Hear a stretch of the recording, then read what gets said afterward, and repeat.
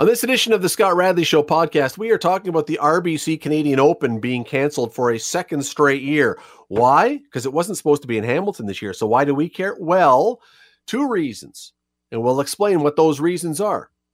We're also talking to Ontario Liberal Party leader Stephen Del Duca about money. The party has been able to get itself out of debt after the last election. But if he becomes premier, what will he do about the debt this province is facing? $400 billion. We'll talk about that. And Alan Cross, great music commentator, joins us to talk about a suggestion that Bruno Mars is guilty of cultural appropriation. Is he?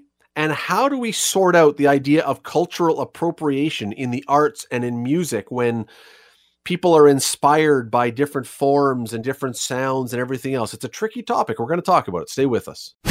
Today on the Scott Radley Show on 900 CHML. We learned today that for the second straight year, the RBC Canadian Open Golf Championship has had to be canceled thanks to COVID. COVID just spoils everything, doesn't it?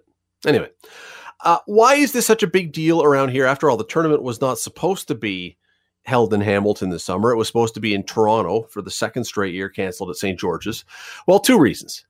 One, it was held here, as you probably well recall. It was here in Hamilton 2 summers ago, back in 2019. And that event not only was a huge success, but was supposed to be the launching point to really take the national championship into the next level of golf tournaments. And based on the success in Hamilton, and we'll talk about it in a second, it seemed poised to do that. Hamilton had really been the launch pad for something pretty spectacular. And the second reason this is a big deal and worth talking about today, even though the tournament was not scheduled to be here this summer, is that it is scheduled to be here again, not next year, but the year after. And that tournament here in Hamilton, again, as we'll talk about in a moment, is a big deal both socially, but particularly financially for this city. Having a healthy tournament here in town whenever we can get it matters. Bryan Crawford is the tournament director of the RBC Canadian Open. He joins us now. Bryan, how are you today?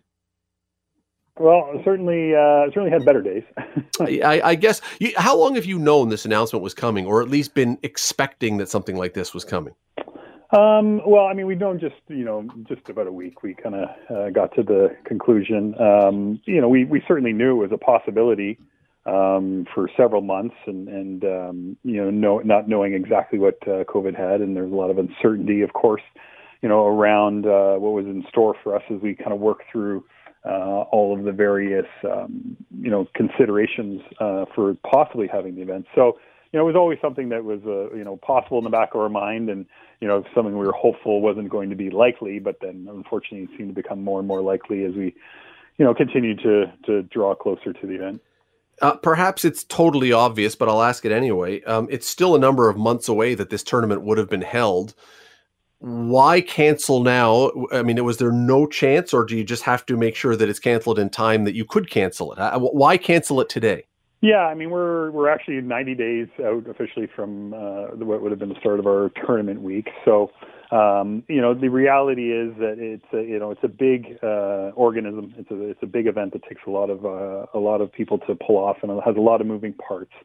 And, in the interest of really being a great partner to all of our stakeholders and partners, not least of which, the PGA Tour, we had to make sure that as a group we made a decision that was fair to everyone. And the reality is that, today here in early March, we weren't going to be any further along by the end of March as we are today. So to make the decision now and really give everyone as much time as possible was really kind of the reason behind doing it that way, and making the decision now and moving ahead and giving ourselves an opportunity to set ourselves up for success in the long term.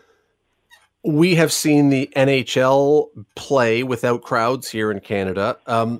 Could you have done that, or is this a tournament that financially would have been impossible to do without crowds? Could you have brought the golfers here and just run it, or would it have been too crushing financially to do that? No, we absolutely were planning on that model of hosting the event without any fans. That said, it certainly is a big financial burden to withstand doing that.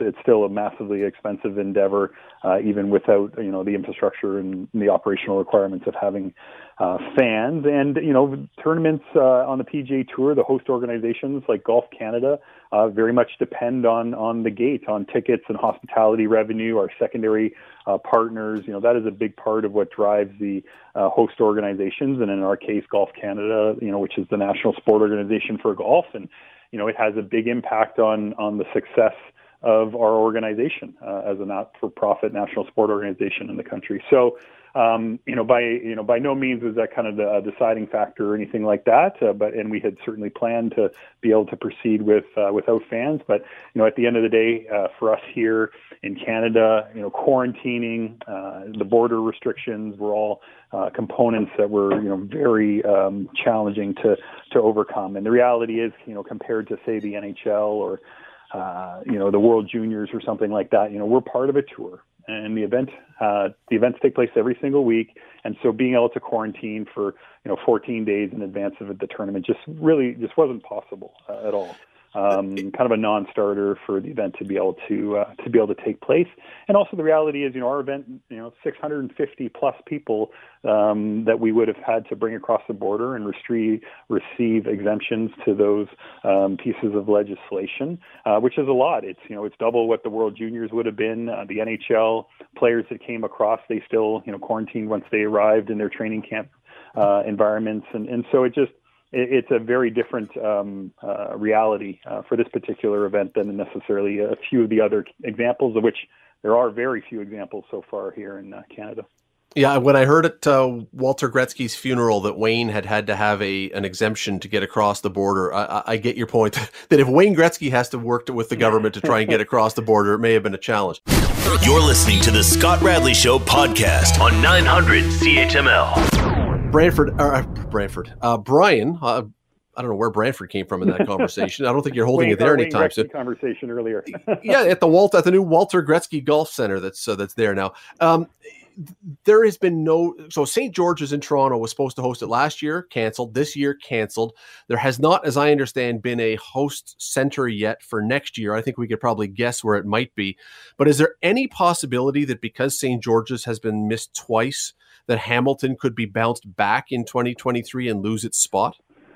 Yeah, I mean, right now our plan for 2022 is to work with the St. George's membership as well as the Islington Golf Country Club membership. For those that aren't kind of familiar with the setup there, we actually have a practice facility at Islington Golf and Country Club. So both of those clubs are host partners for the event anytime it comes to St. George's. So we'll work with them and their memberships to have a vote and try to do that in the next couple of weeks, get it done fairly quickly to determine 2022 and then proceed from there. Right now, the plan is status quo. It is to return to Hamilton in 2023.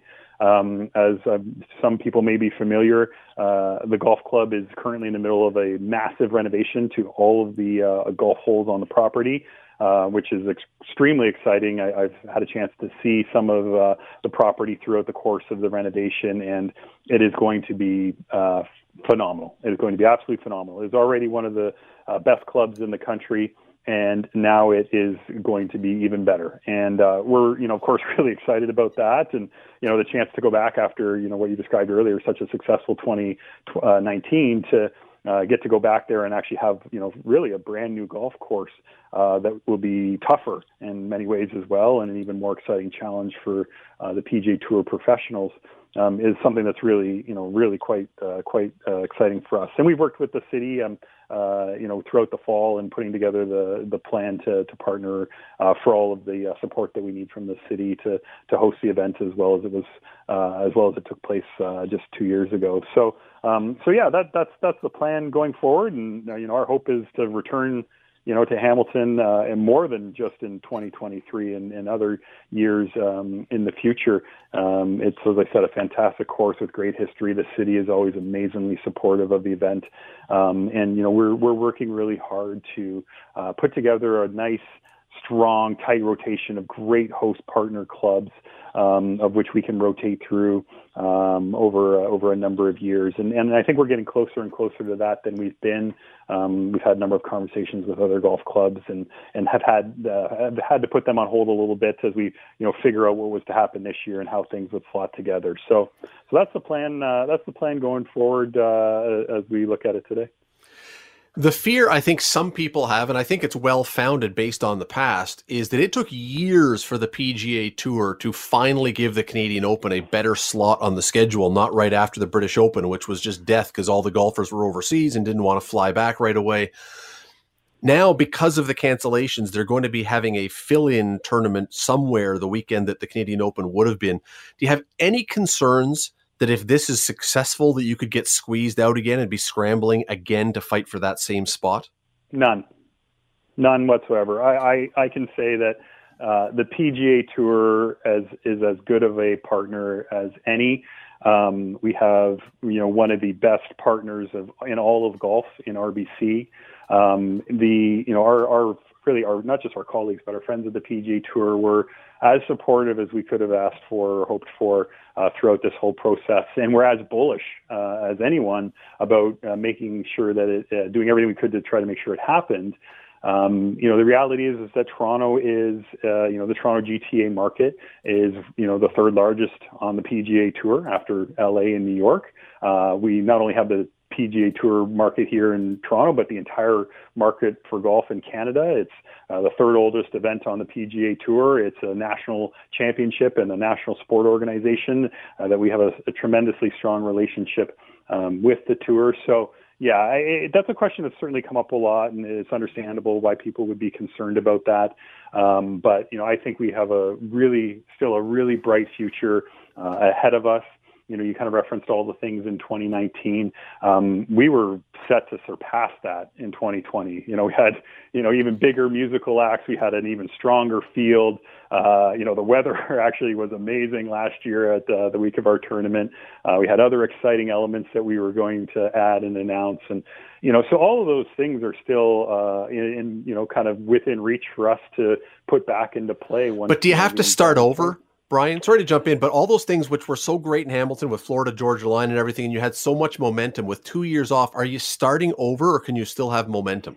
No, I don't think it's a case of starting over. I think that you look at it, the opportunity that you can seize by kind of being off for 2 years, that obviously, that's, you don't want to, of course you want to just run one after another.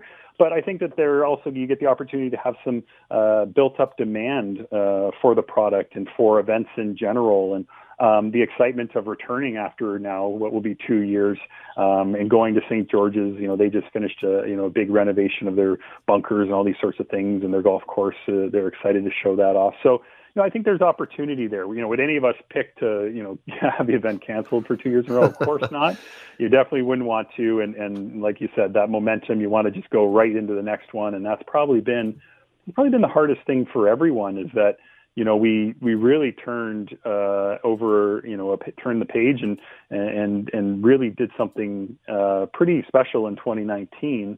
That, yeah, absolutely, you want to just keep building on that every year, and that's kind of how it happened, and it happened to certainly not just us. Anybody in the sport environment absolutely. Or in the entertainment environment is kind of facing similar realities. So that's how we're looking at it anyways. Well, we are hoping that nothing has changed, and in 2 years hence that it'll be back here in Hamilton, and because certainly it was an amazing event here a couple of years ago, and it's a big deal for the city. Bryan Crawford, tournament director for the RBC Canadian Open, Ancaster guy, by the way, for those who don't know, local guy running the tournament. Great job.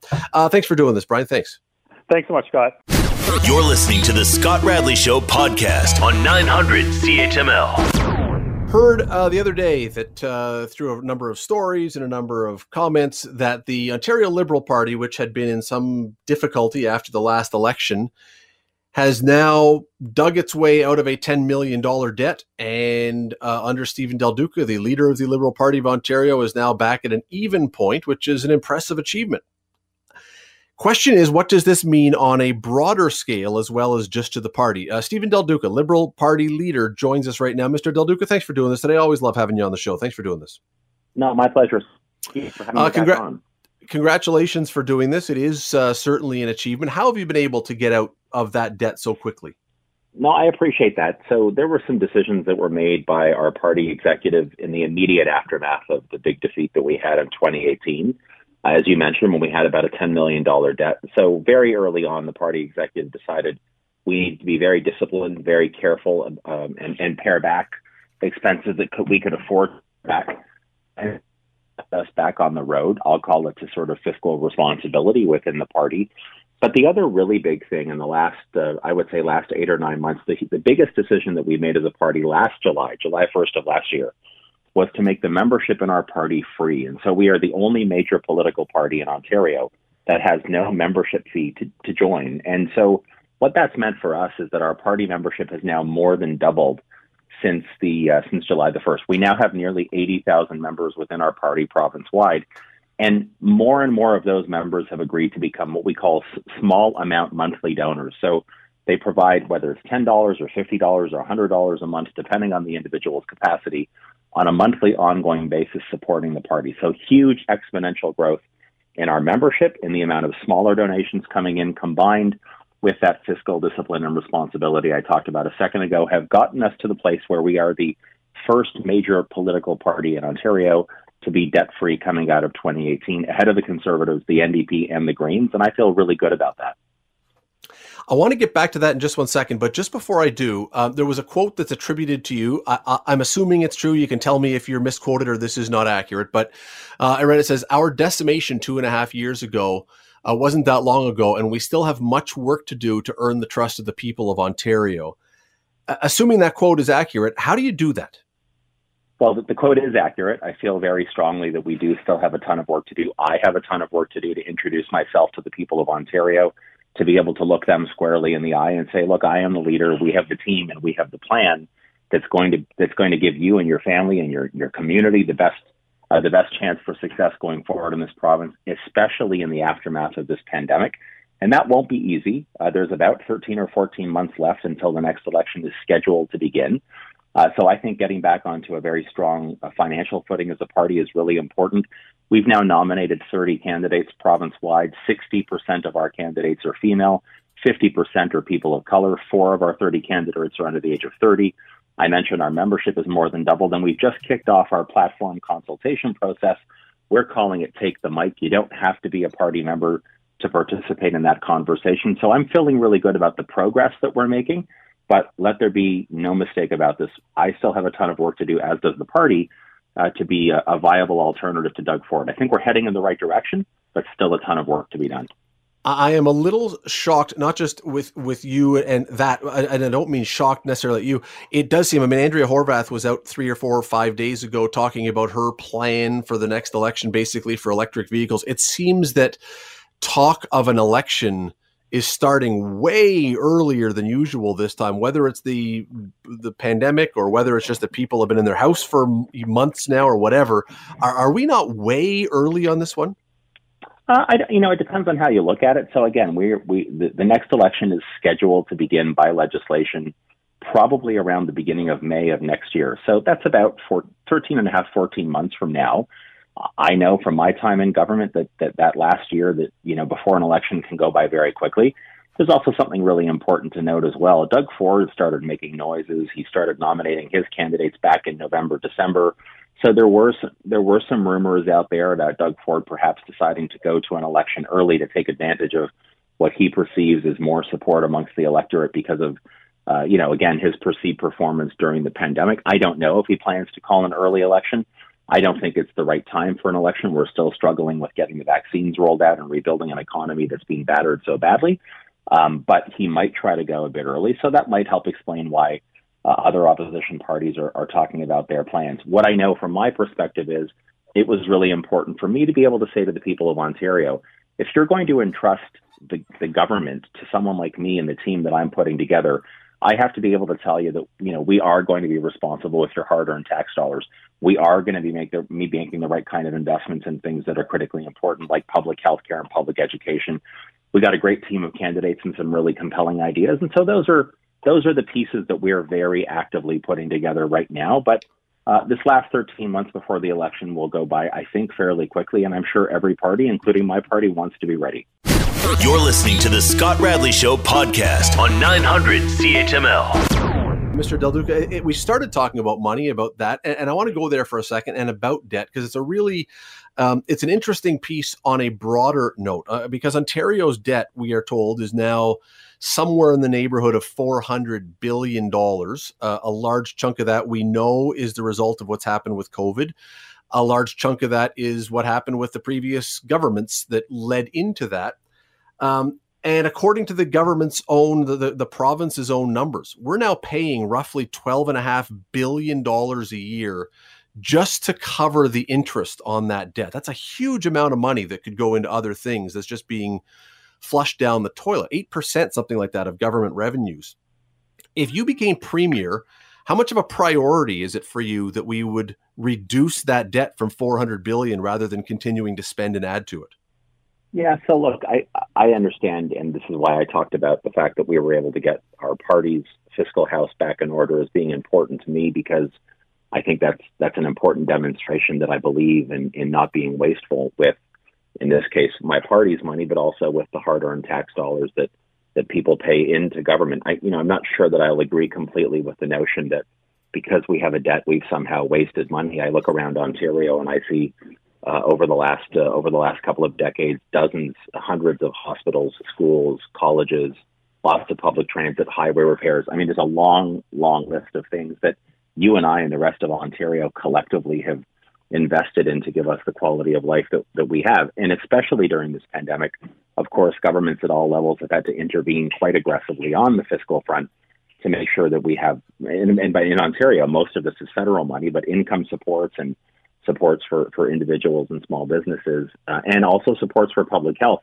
So look, I believe as the kind of liberal that I am in keeping a close eye on not being wasteful with hard-earned tax dollars. Having said that, I do believe coming out of this pandemic, it would be a mistake for any government to propose to go towards deep austerity or deep cuts to those things that we will need to invest in order to have the economic growth that will help us in the long term get back to balance. So, like, to me, at its very core, the most important economic policy for Ontario on the other side of the pandemic is getting publicly funded education right at all levels, including preschool, all the way through elementary and secondary, all the way into college, university, or taking up a trade. And so I wouldn't want to cut back in that area. I'd want to look for smarter investments in that area, for example, in things like smaller class sizes for elementary and secondary kids to drive towards excellence, create the economic growth and the increased revenue that comes into government because of that to help get back to fiscal balance. So that's my perspective on it, Scott. And I think most Ontarians are moderate and pragmatic in that regard. And to be clear, I wasn't suggesting that all the money that has been spent has been wasted. The waste, I guess, or the part that I think catches a lot of people off guard is the $12.5 billion that is just going to go to the borrowers that we can't spend on any infrastructure or programs or anything else. And I think a lot of people would say that seems like money that could be better served somehow if we could get that debt down so we could put it towards education, healthcare, whatever else. For sure. I mean, I guess there would have to be a bigger assessment done about, where has that deficit or that debt come from? It's many, many years of investments that governments of all political stripes have made. I will also say to your listeners, the last time Ontario had a balanced budget, more than 1 year or 1 week's worth of balanced budgets was 2006, 2007, 2008. The last one of the last Liberal governments delivered 3 consecutive balanced budgets. And so, look, I think everybody would say, me included, in a perfect world, you want to have a budget that's balanced. I just know that some of the areas that you would have to cut into very, very deeply in this moment to very quickly balance the books. You'd have to go after education. You'd have to go after healthcare. You'd have to go after so much more. I just don't think we can afford to do that right now. I want our economy to grow. I want small business owners to be able to be absolutely on fire in terms of on the other side of the pandemic, having the support that they need. I want more people to be able to find a good job in this province and have a good paycheck, support their families, have workplace benefits. I mean, there's so many things that we can do. Again, I talked about the importance of public education. That is a core principle or value for me and for the Ontario Liberal Party. And I think we have the capacity and the innovation and the know-how in this province to create that kind of economy. I just don't think we'll get there with deep, deep cuts in austerity. And I'm nervous. I'm fearful that that's what Doug Ford's plan will be on the other side of the pandemic. And he's just kind of keeping that secret right now. Well, and again, to be fair, I think a lot of people would agree with you on the idea that we don't want to have deep, deep cuts and carve into education or carve into healthcare. But are there cuts to be made? I mean, is it your opinion that there are any cuts that could be made that could start bringing that $400 billion down, or is that a number that, by necessity, is going to actually have to go up in the next few years? Well, I think that it's always worthwhile for governments to consider how. So, for example, the government of Ontario and all of its agencies, its boards, its commissions, its different ministries, we, on our behalf, the government spends tons of money every year to purchase through procurement, whether it's goods or it's services, everything from office stationery and paper clips all the way up to IT. I happen to believe that there's a way for us to drive more value for what we invest in procurement. I saw that with my own eyes when I was inside government. But, do I think that on its own is suddenly going to make us come back to balance magically overnight? I don't. I think the best way for us to deliver ultimate budget balance, if I can call it that, is to drive up economic growth. And to me, and I did have the chance to serve for 6 months as the economic development minister, the single greatest competitive advantage we have in Ontario is creating one of the world's highest skilled and best trained workforces, and then aligning how we train our individuals to the jobs that are available in emerging markets. That's what we'd spent a lot of time over 15 years working hard on. It's one of the reasons that our economy at a sort of a global or macro level was so strong in 2018. And so I would rather see that we double and triple down on getting that piece right while we protect and preserve and enhance our universal public healthcare system, have a real plan to drive forward on fighting climate change and environmental sustainability. And the ingredients are there, Scott. Like, we've got this capacity in this province. We just need to get through this pandemic. What's left of it, God willing, we'll be out of this before the end of this year. And then I think Ontario Liberals will have a very compelling vision or roadmap that's positive and forward-looking for the people of Ontario come the next campaign. Stephen Del Duca, leader of the Liberal Party of Ontario. Always appreciate the time. Thanks for doing this today. Thank you. You take care. You're listening to the Scott Radley Show podcast on 900 CHML.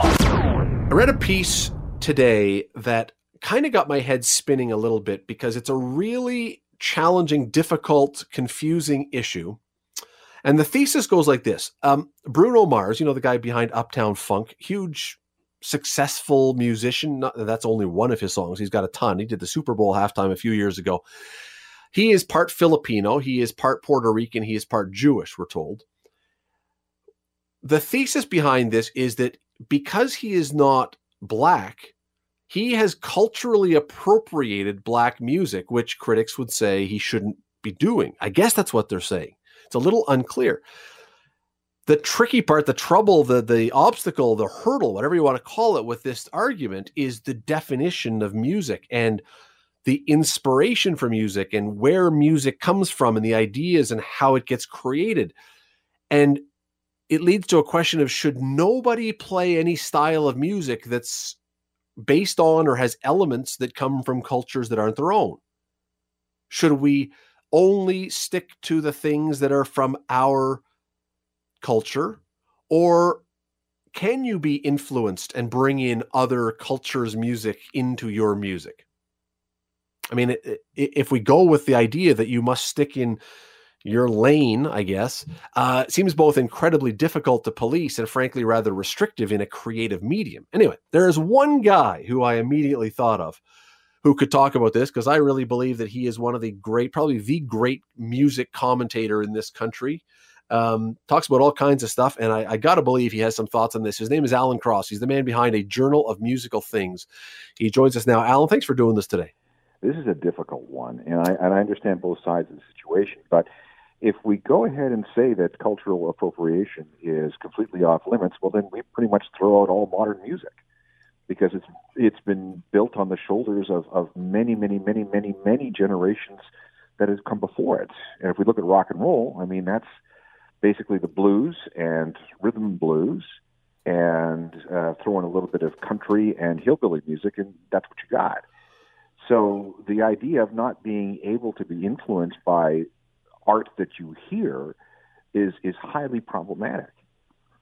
Well, let's go there for a second, because again, this is a really it's a, I don't know if the word is strange. It's a really difficult one to untangle, and I'm not really sure how we got here, because I'm not really sure, and the piece wasn't clear what inspired the problem with Bruno Mars, and he would certainly, as we get into this conversation, he would just be one example, as you point out. But isn't music, and you just touched on it, but everybody who plays music, have they not, or creates music, have they not somewhere along the way been inspired by someone before them? There's nobody who comes into this with an absolutely pure, clean slate that just suddenly starts writing music and says, I never heard any music before.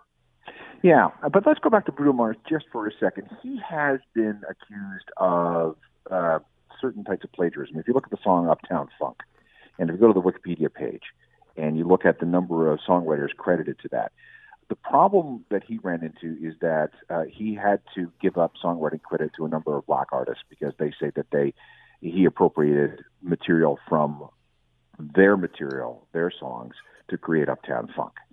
And that's the same sort of thing that happened with Robin Thicke and Blurred Lines, which really was an homage to Got to Give It Up from Marvin Gaye. So there are two things right there where you are, and let's be very clear about this. What you're doing there is that you are basically name checking. You are footnoting. You are putting in your bibliography of your song that you have taken elements from these other songs. So that's but is that appropriation or is that plagiarism? Well, it could be both. In the case, I would consider it to be, in those cases, and I've been following it very, very carefully, I would consider that to be an homage to a sound, to an influence that came before.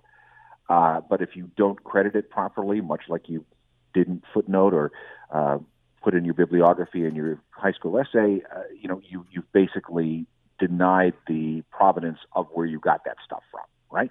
So that's a different sort of appropriation. But I'm not entirely sure when this word is thrown around what it means to different people. Is it that you're trying to make the same sort of music as another culture would?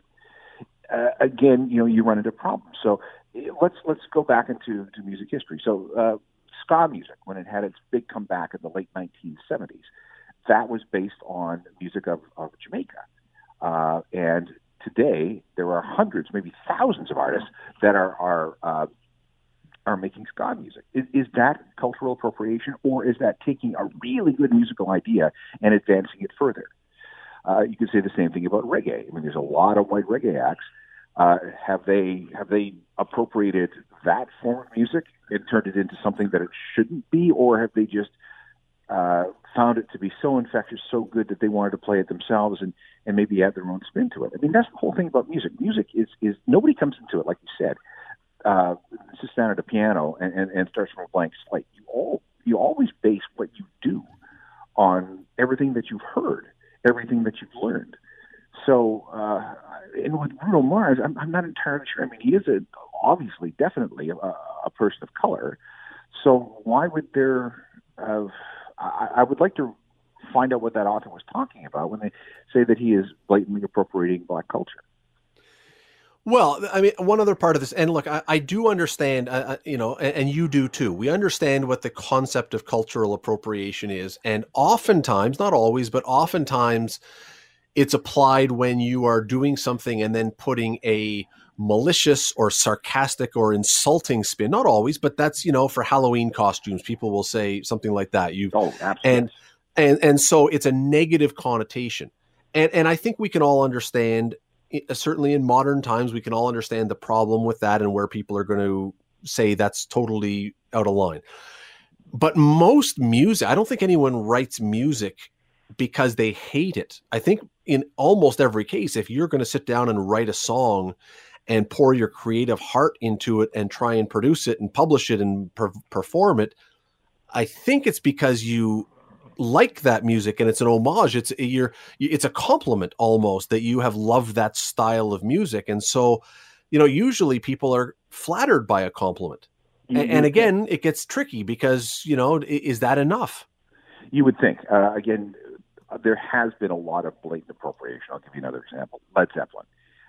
They ended up playing and recording and claiming a bunch of songs as their own, which were actually written by old black blues artists.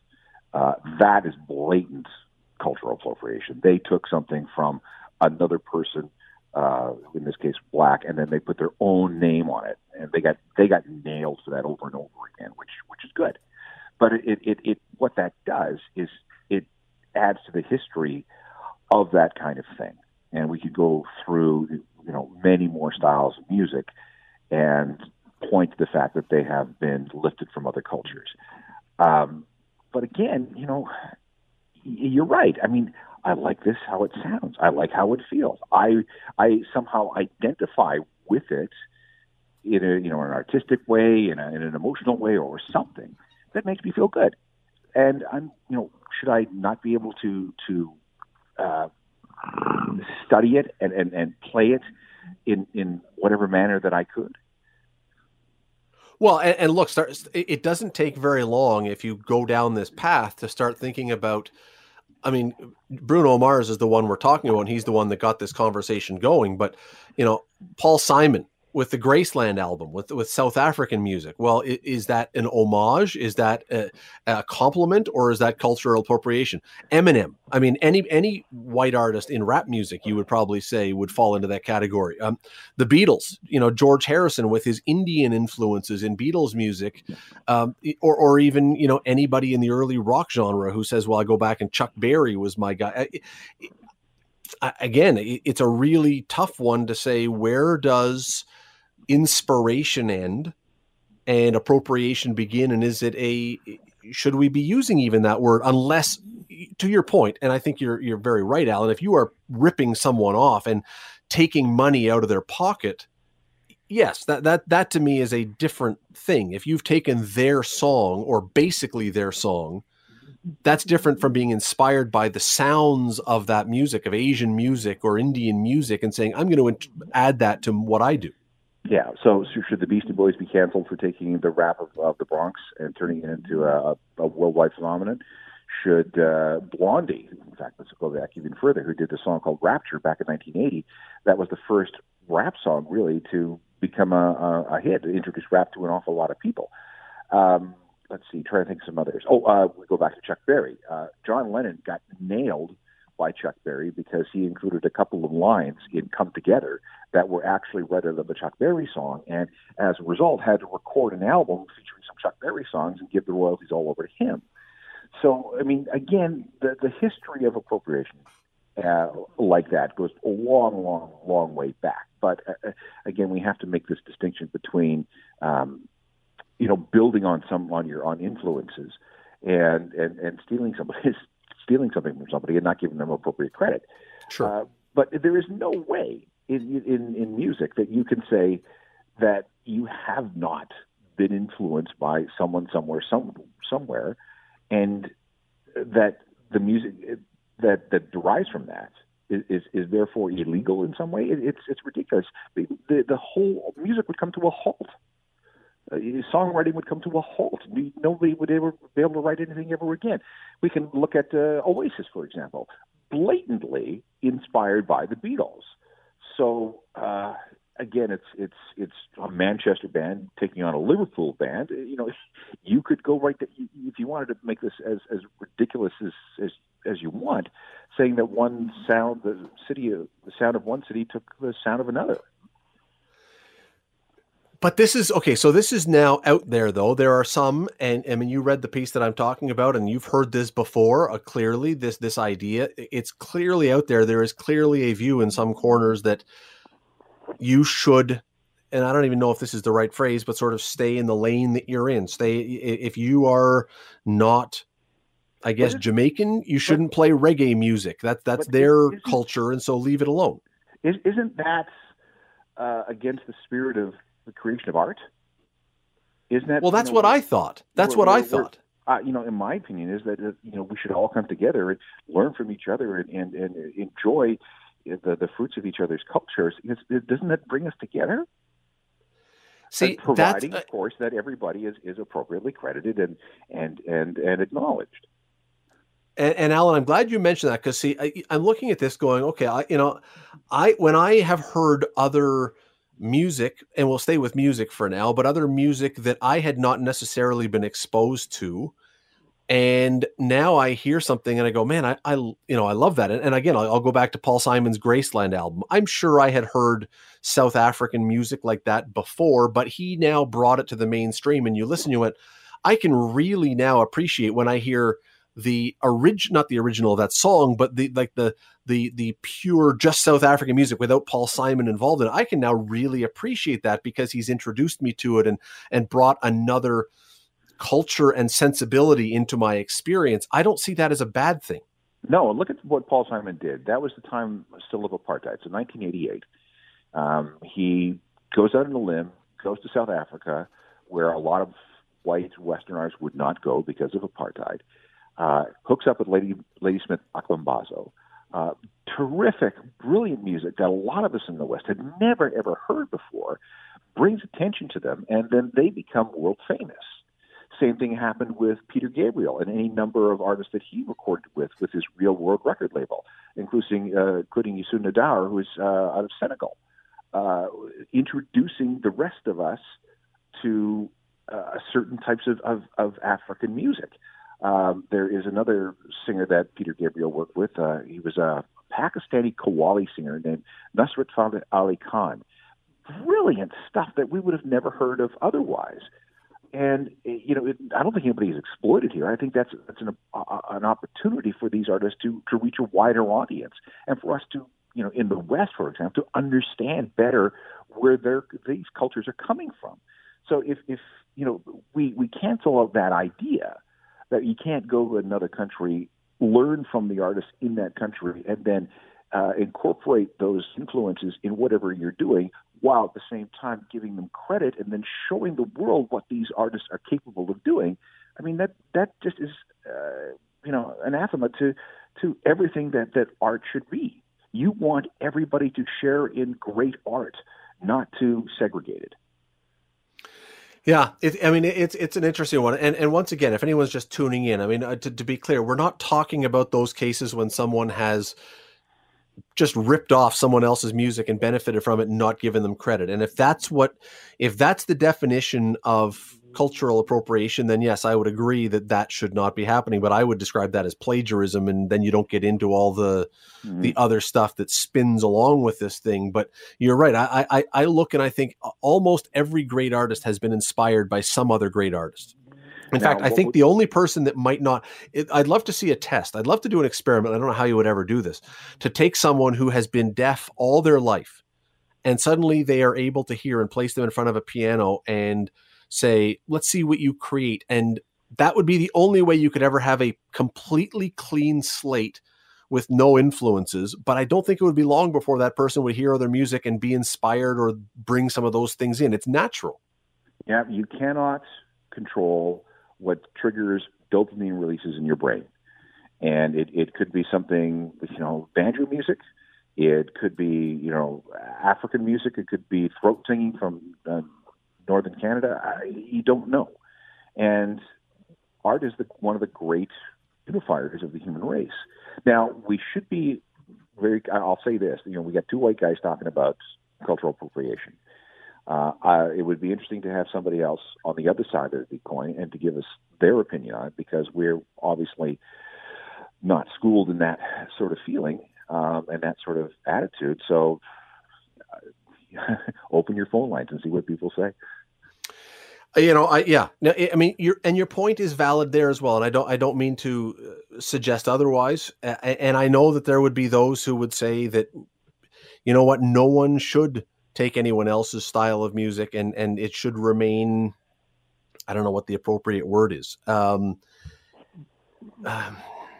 I don't know. I just, as I say, it seems to me that these things, that music has now, and you started with this, Alan, and I think it was a valid point. You go back to the roots of rock and roll. Yes, there's blues and there is rhythm and blues and all those things that would have come from, and elements of that would come from African-American culture, but there are parts of it that also come from country music or other things that don't come from. How do you untangle this now? And how do you determine which parts are which? I mean, we're at a point now, I don't know how you untangle any of this stuff. No, you can't, because that's the evolution of music. It is a constantly evolving, mutating thing that segments and stratifies and separates into all these different streams.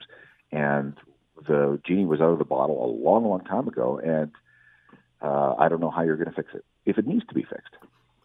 It's a great question. The piece was in the National Post. People can go read it. Bruno Mars confronts allegations of appropriating Black culture and music. It's a really interesting piece. It's a thinking piece. You may agree with Alan and I. You may disagree with Alan and I. That's either one is okay. You're entitled to your thought and your opinion on this one. Absolutely. Alan Cross, always appreciate you though, shedding some light on this. I always turn to you when we need some deep thoughts in the world of music, and you always provide it. And I thanks for the time. You appreciate anytime. It is something, as I say, that is definitely worth thinking about and looking at and deciding. And you can be of the opinion, and again, you're entitled to your opinion. No one's telling you are not. You can be of the opinion that rhythm and blues and rap and other forms of music that have traditionally and historically come from the African American experience should only be sung by African Americans.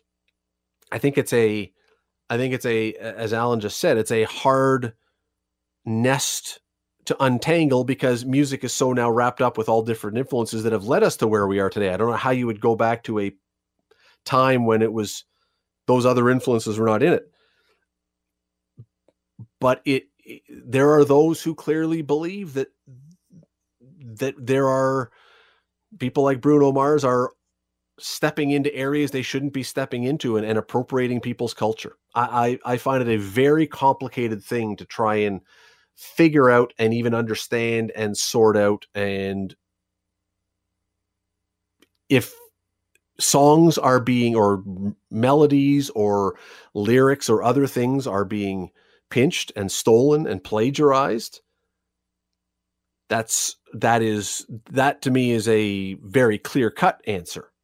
There's no question in my mind about that. If you're going to steal something from someone, and I'm not saying he is, I'm saying anyone, if you're going to steal something from someone, I think we can all probably agree that is, whatever you want to call it, plagiarism, cultural appropriation, whatever, totally wrong.